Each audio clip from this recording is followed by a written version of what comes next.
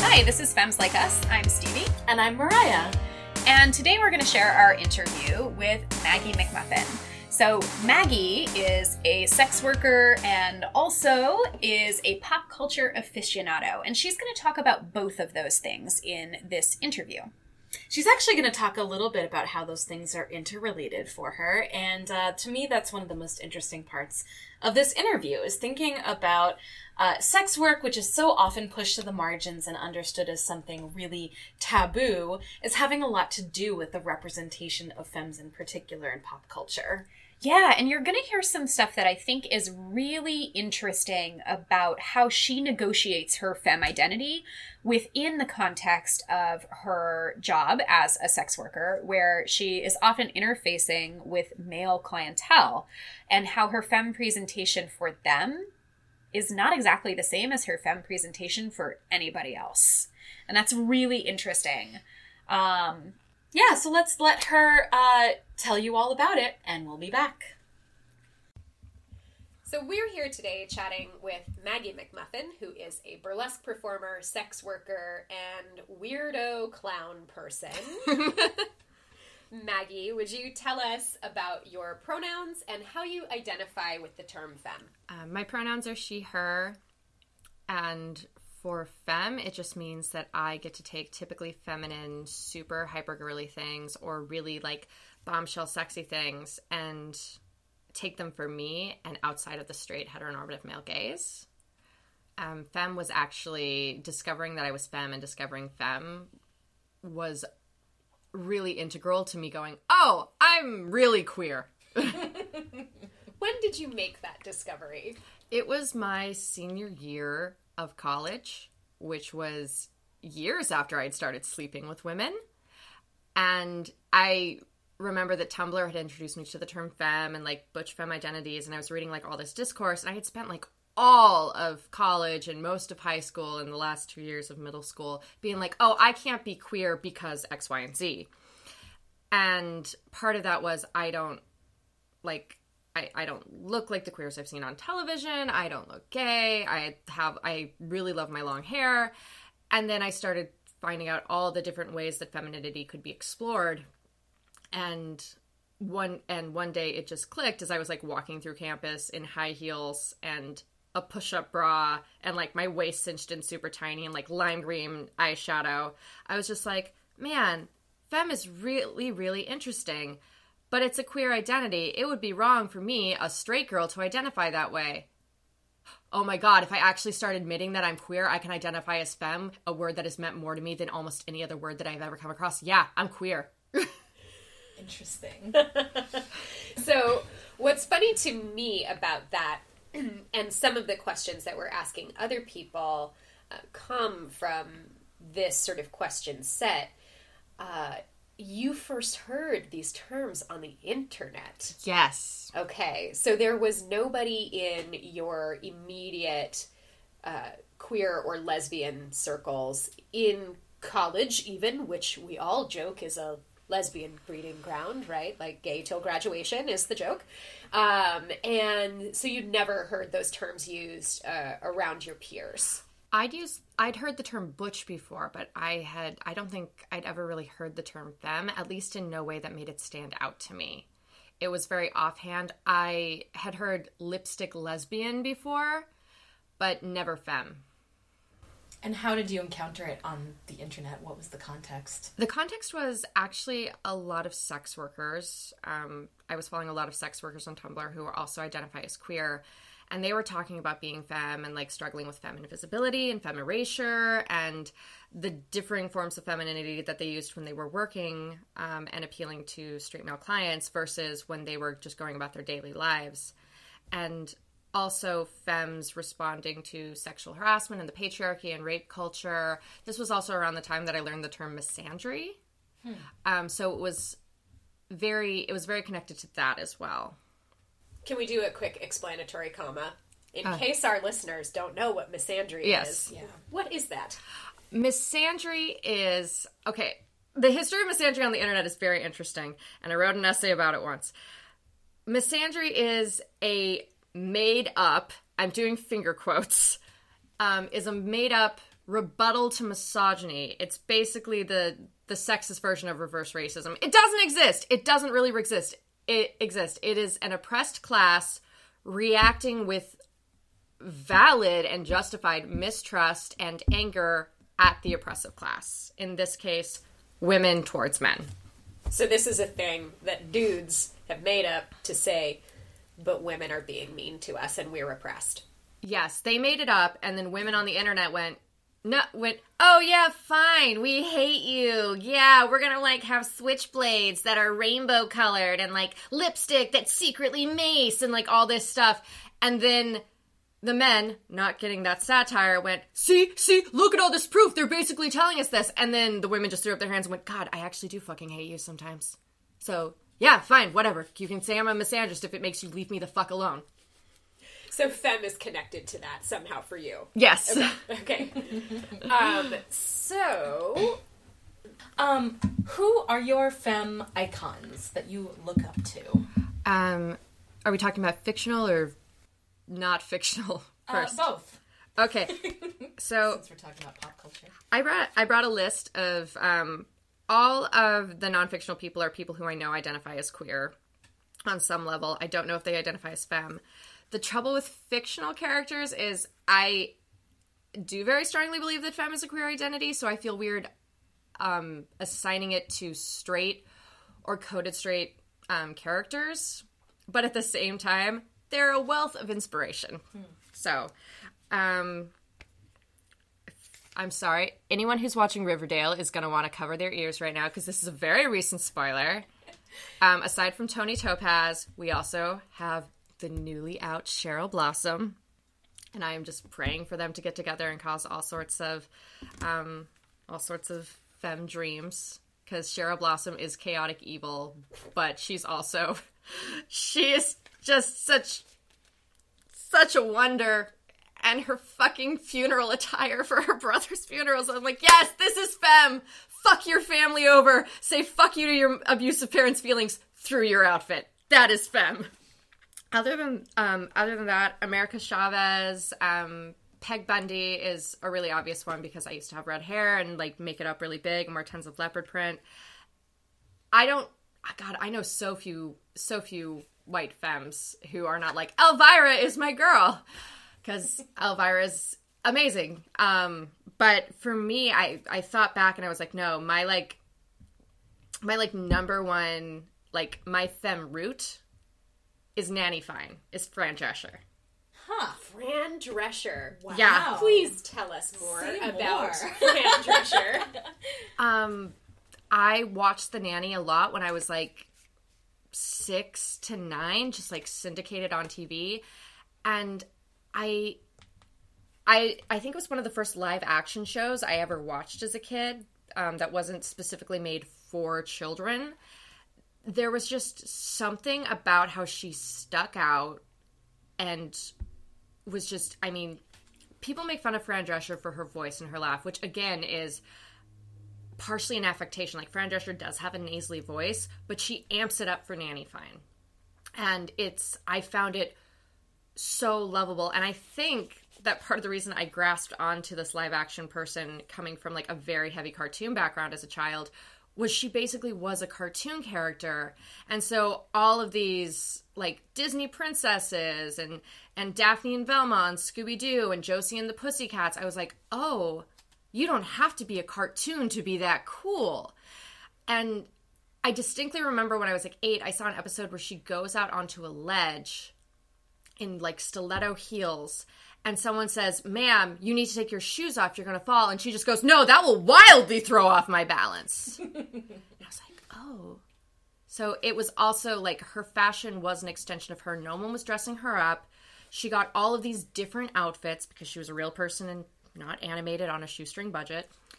And she had big hair and big makeup, and she went after the men that she wanted to go after, and she was also warm and loving, and she just represented that you could have it all to me when I was, like, 7 years old. So I hear a few things in there that might speak to how femme is defined for you. So one thing I'm hearing is that there is a style component to it. Another thing I'm hearing is warmth, love, emotionality. And then a third thing that I'm hearing there is going for what you want.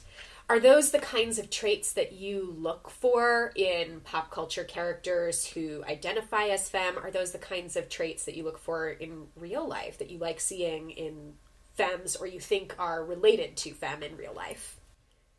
I think so. I hadn't actually thought about that up until now, but looking over my list and even the names that I didn't say, I think that's accurate. I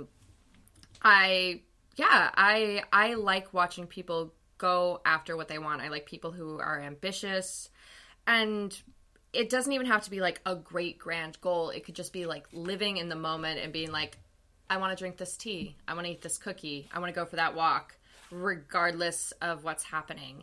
People who, like, femmes who dress up even though they're just going to a barbecue, and people are like, well, who are you dressing up for? And they're like, I'm dressing up for me because I like how I look in this dress and I want it to look this way today, which also ties into the style component. I don't so much care if, like, people are looking like they spent an hour getting ready.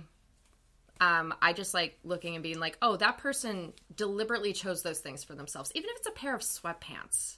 Like, I have seen people walk around in, like, sweatpants and an oversized sweater and, like, a billion scarves on, and it's clear that they did that themselves because that is how they wanted to look.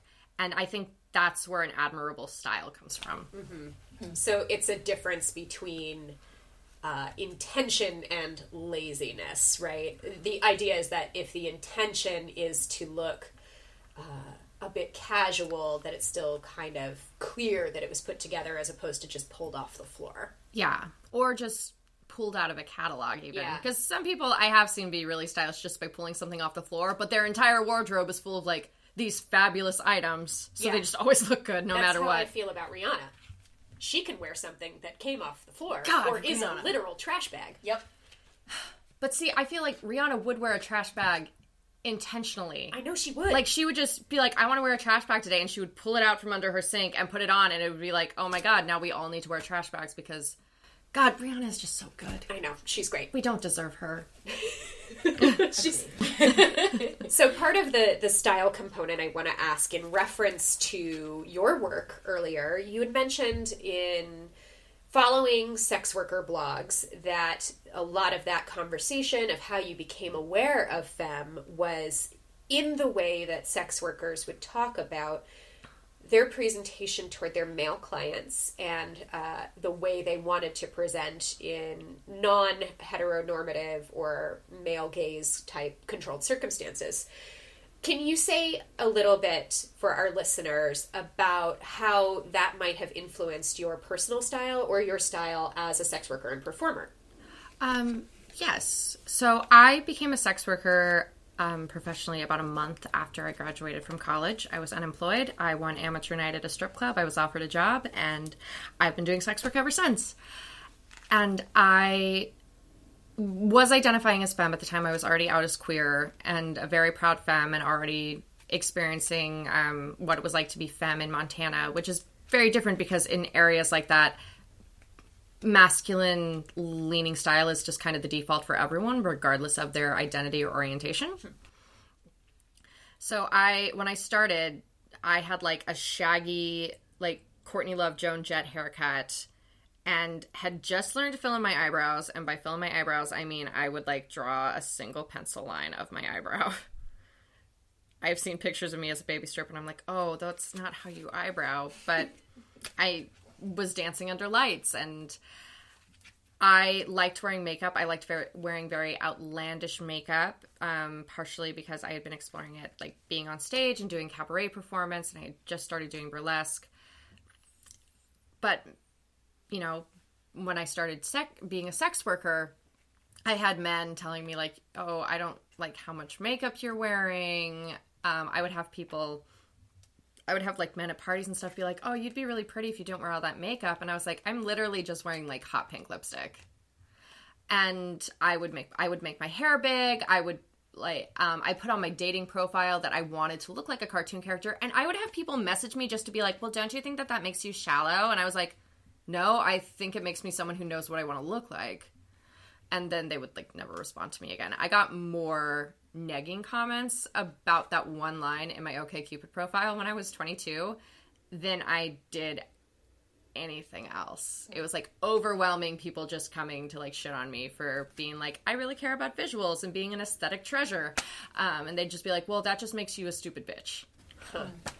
So being aesthetically prominent is something that we have been hearing in the conversations we're having about what it means to be femme, and this is one of the ways in which it seems distinct from just saying, oh, that is a person who presents as feminine. So like femme is a little bit extra, and that story you just told seems like because it is so extra and in your face that makes it the thing that takes it away from the male gaze or the traditional notion of femininity. Yes.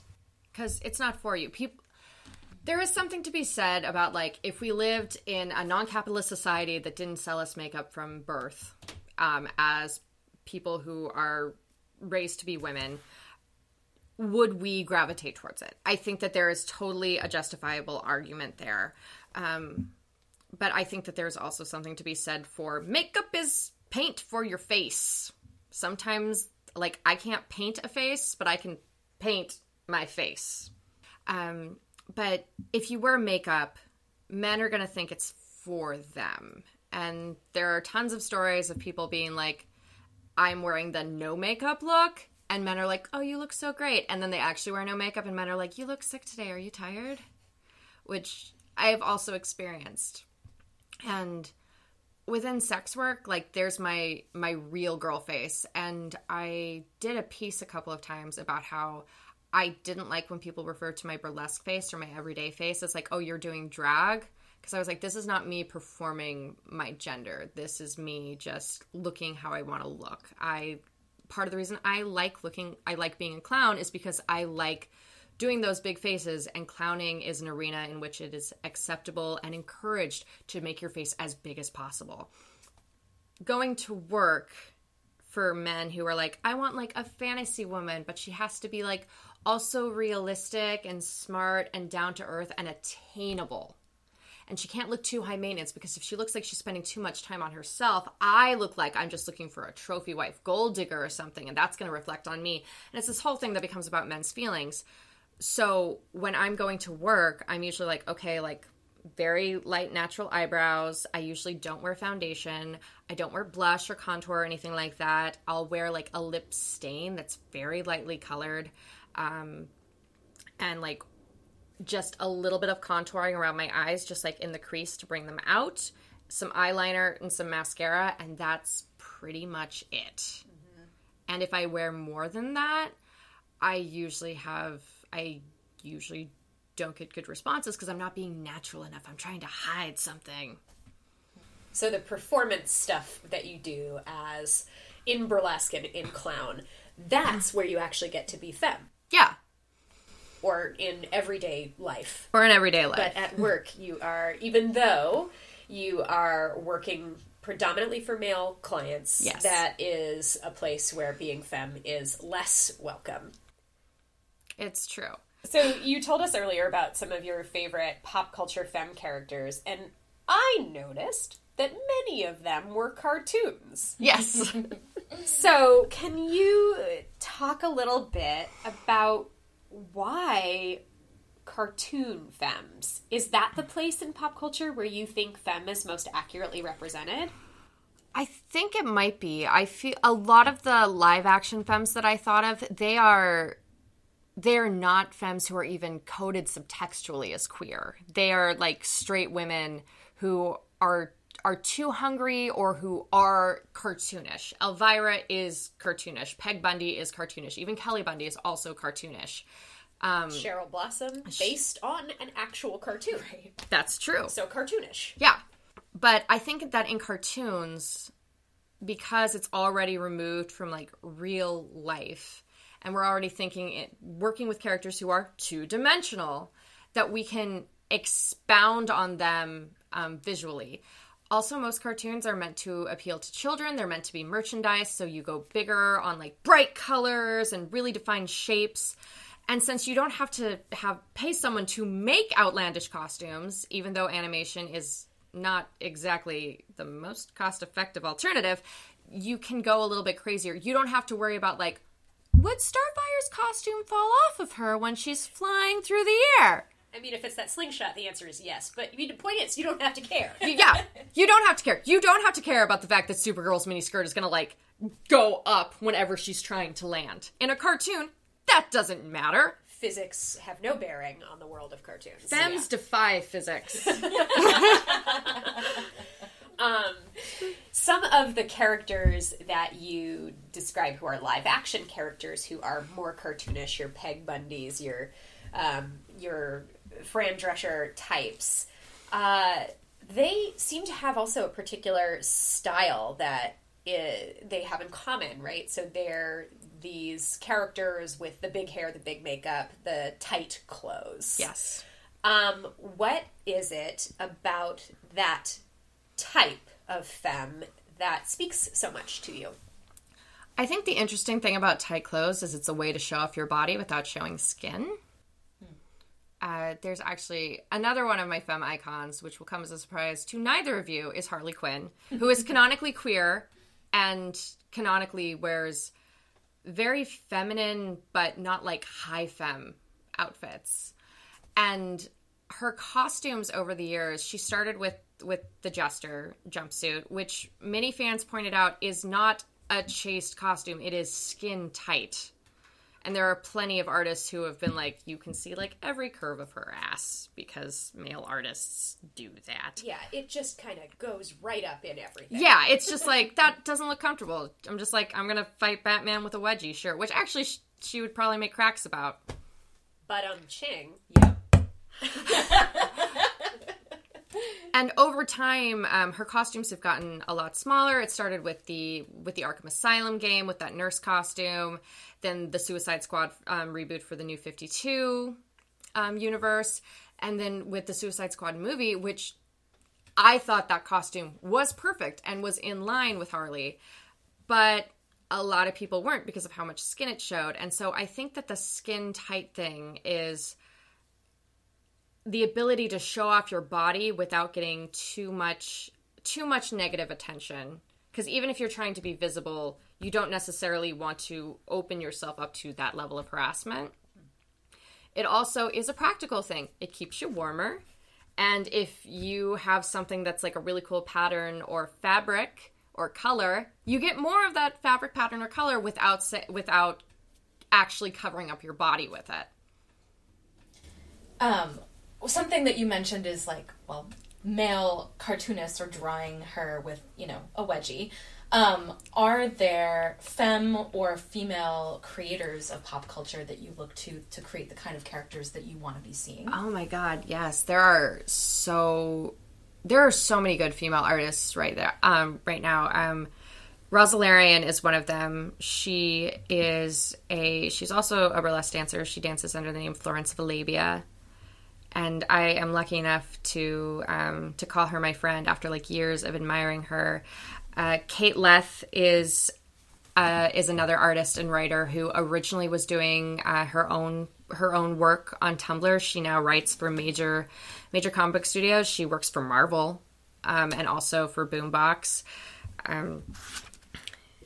She's also on a podcast. She's on Buffering the Vampire Slayer, where she does the Buffy Fashion Report, which I look forward to in every episode. Kate Leth is great. She called me the sexiest Black Widow once at a comic convention, and it made my heart sing.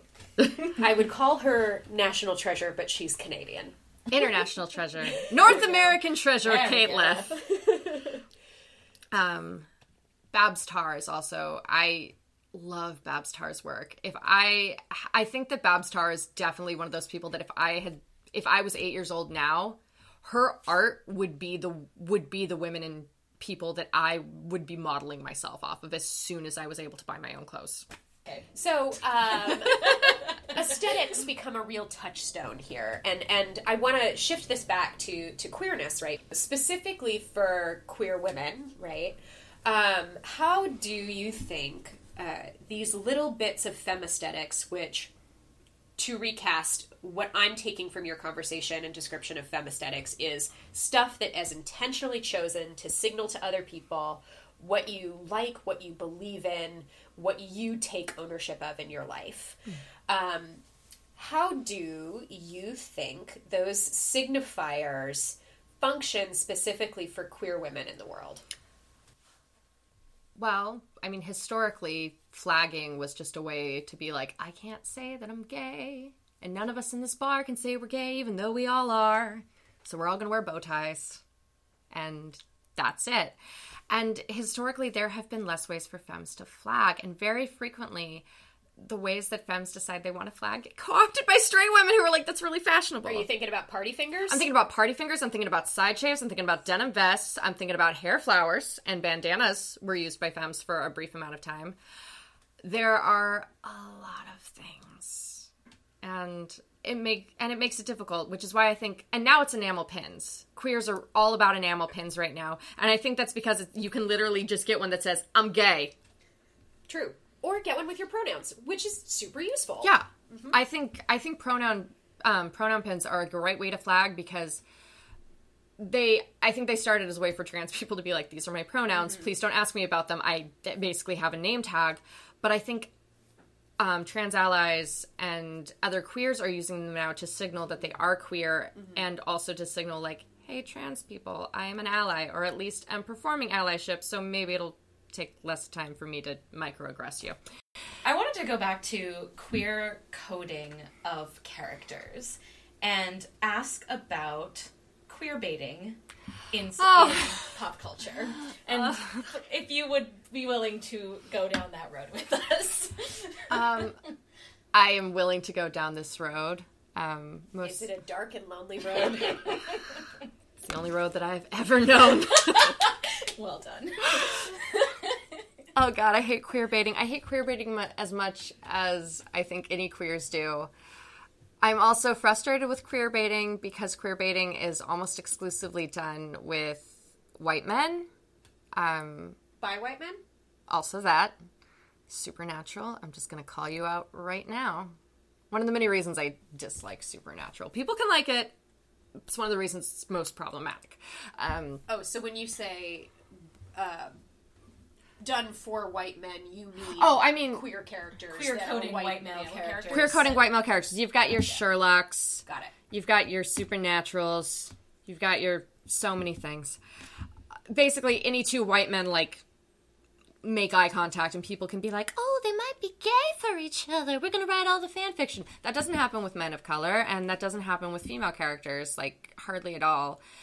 Which is more, I think, and misogyny and racism within fandoms, but it also says something that, you know, you can't really queer bait with female characters when your show doesn't pass the Bechdel test. So it's the presence of queer baiting also represents who is getting screen time, who is getting focus. But whenever there is queer baiting with female characters, because there is such a dearth of like good women-loving women or just more femininely coded characters being into each other, when it turns out to just be like, it just feels like a joke when they're like, oh, but not really, they're just friends. They're just gals being pals. And I'm like, I will kill you. Does this exclusively happen with characters that you would say code more femme? Well, there are not really... Usually, if you see a character who is more masculine, they're going to be coded as queer anyway. But they can't be too masculine. There's a difference between the not like every other girl, young adult fiction protagonist and Vasquez in Aliens. In one of them, you get the I'm not like the other girls because I'm not too feminine and girly, but I'm obviously like, I still have long hair. I still, I still have emotions. I still do all these like traditionally feminine things. I'm still going to have a very wide maternal streak, which is also, to segue into Vasquez, you have Ellen Ripley, who was originally written to be a male character or to be genderless, depending on who you talk to.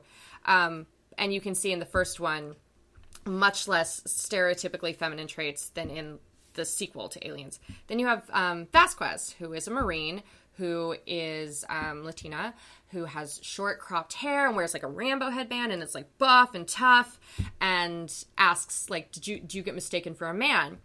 And So it's like, oh, Vasquez is probably a lesbian. She is being coded as more masculine and being more othered to further prove, like, the great and untouchable heroic femininity of the main character, Ripley. And that's where you also get the trope Vasquez always dies, where if there's two women and one is going to die, they're going to kill the less traditionally feminine one. And then, or alternately, I don't think that there's a parallel trope for if you have someone who is not like the other girl, and then you have, like, the ditzy blonde, like, super feminine person. That person is probably going to be mean to the main character. The ditzy blonde. Yeah. Yeah. Or she's going to be completely useless, which is what happens in Indiana Jones when you go from Marion to Willie. Marion is great. Marion is resourceful and useful. Willie is useless, even though she shouldn't be useful. She got kidnapped and taken on this adventure against her consent. Why would she know how to do anything?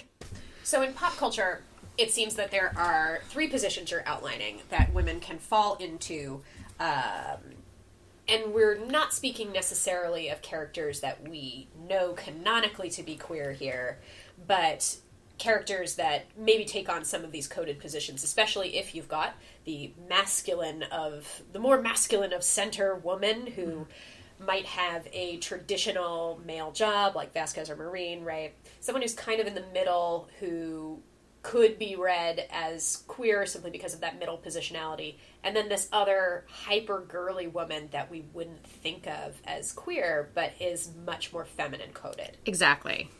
The more feminine someone is on TV, the more they tend to be not coded as queer.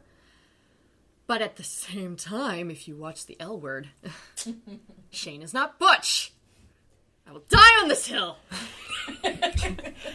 I think that's a fine hill to die on. In my memory of The L Word, and of course this is relevant to talk about because it's getting a reboot, and I, like most young queer women, watched The L Word in college with all of your gay friends. Yep. Do you feel really called out right now? Is that true for you too? That Shane, was not butch, and I would have never thought of Shane as butch. But And they talk about how Shane is so masculine that gay men can think that she's a man from behind, and I'm like, no.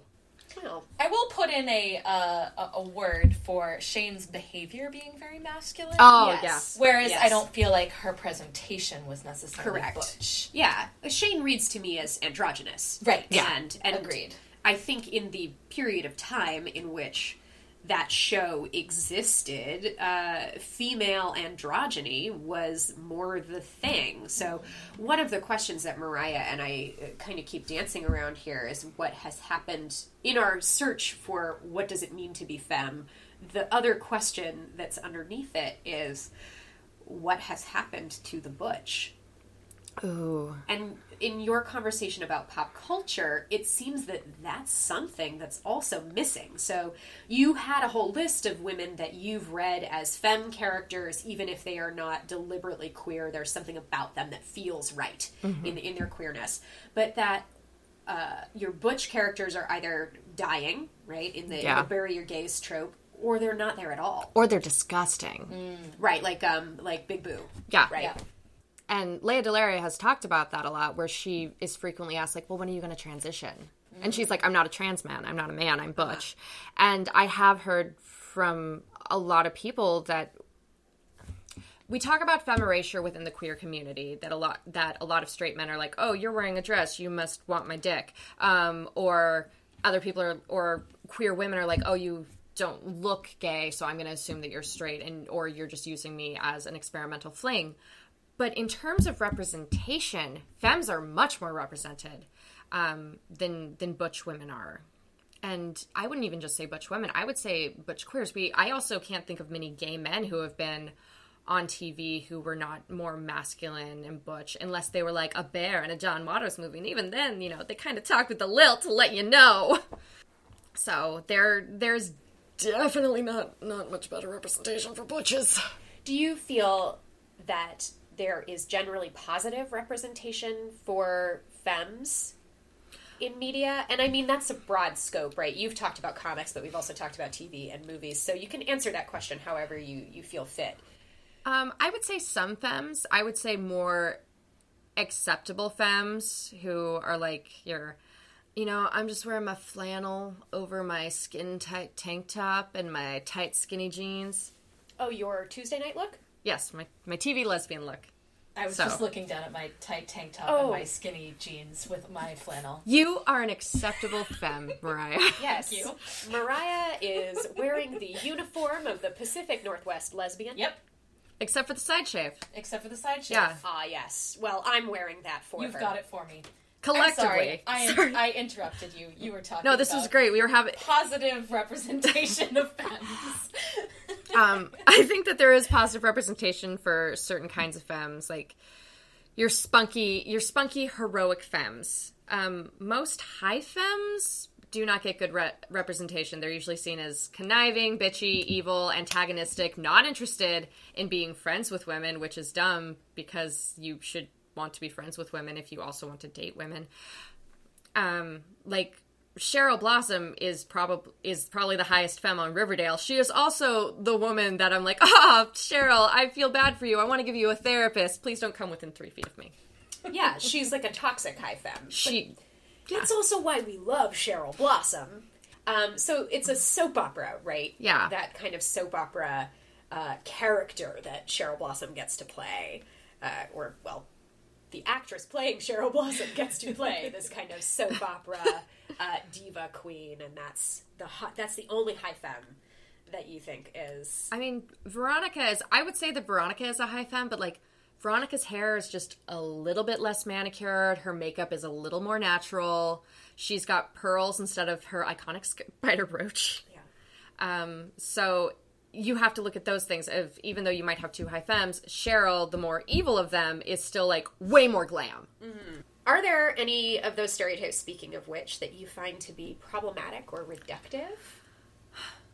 Yes. I really hate that butches are seen as disgusting and femmes are seen as physically perfect but emotionally toxic. I hate that femmes are often also the villains. Femme-coded characters in general are the villains. You have that with so many Disney villains. The femme fatale archetype. Yes, the femme fatale, like, you have the evil queen who is all drama and magic and makeup and vanity, and then you have Snow White, who is an acceptably feminine little girl, who will also just not really play any role in her story at all. And a girl, not a woman. Yeah, she's a girl. She's like 12 years old. Same with Cinderella. Her dress is like it's still a princess dress, but it's very simple. It's not covered in bows and like neon colors like the stepsisters. And she just wears like her nice little servant outfit, or like Belle has her very nice stuff. But then you have Ursula, who was modeled after a drag queen. Or even for men, you have Jafar and Dr. Facilier and Scar.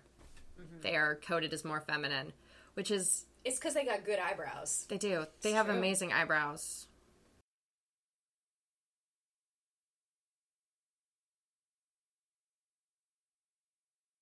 Maggie, we have one last question for you before we wrap up.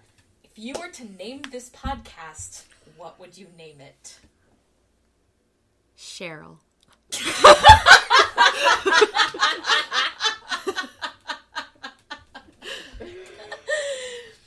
Maggie, thank you very much for that today.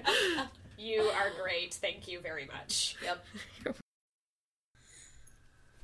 I think the thing that I love the most about Maggie is that she is very unapologetically a cartoon as a human being, and that is the thing that really colors her femme aesthetic, is that sort of sense of like aggrandizement that we've heard from so many of our other interviewees, and how for Maggie that is cartoon femme.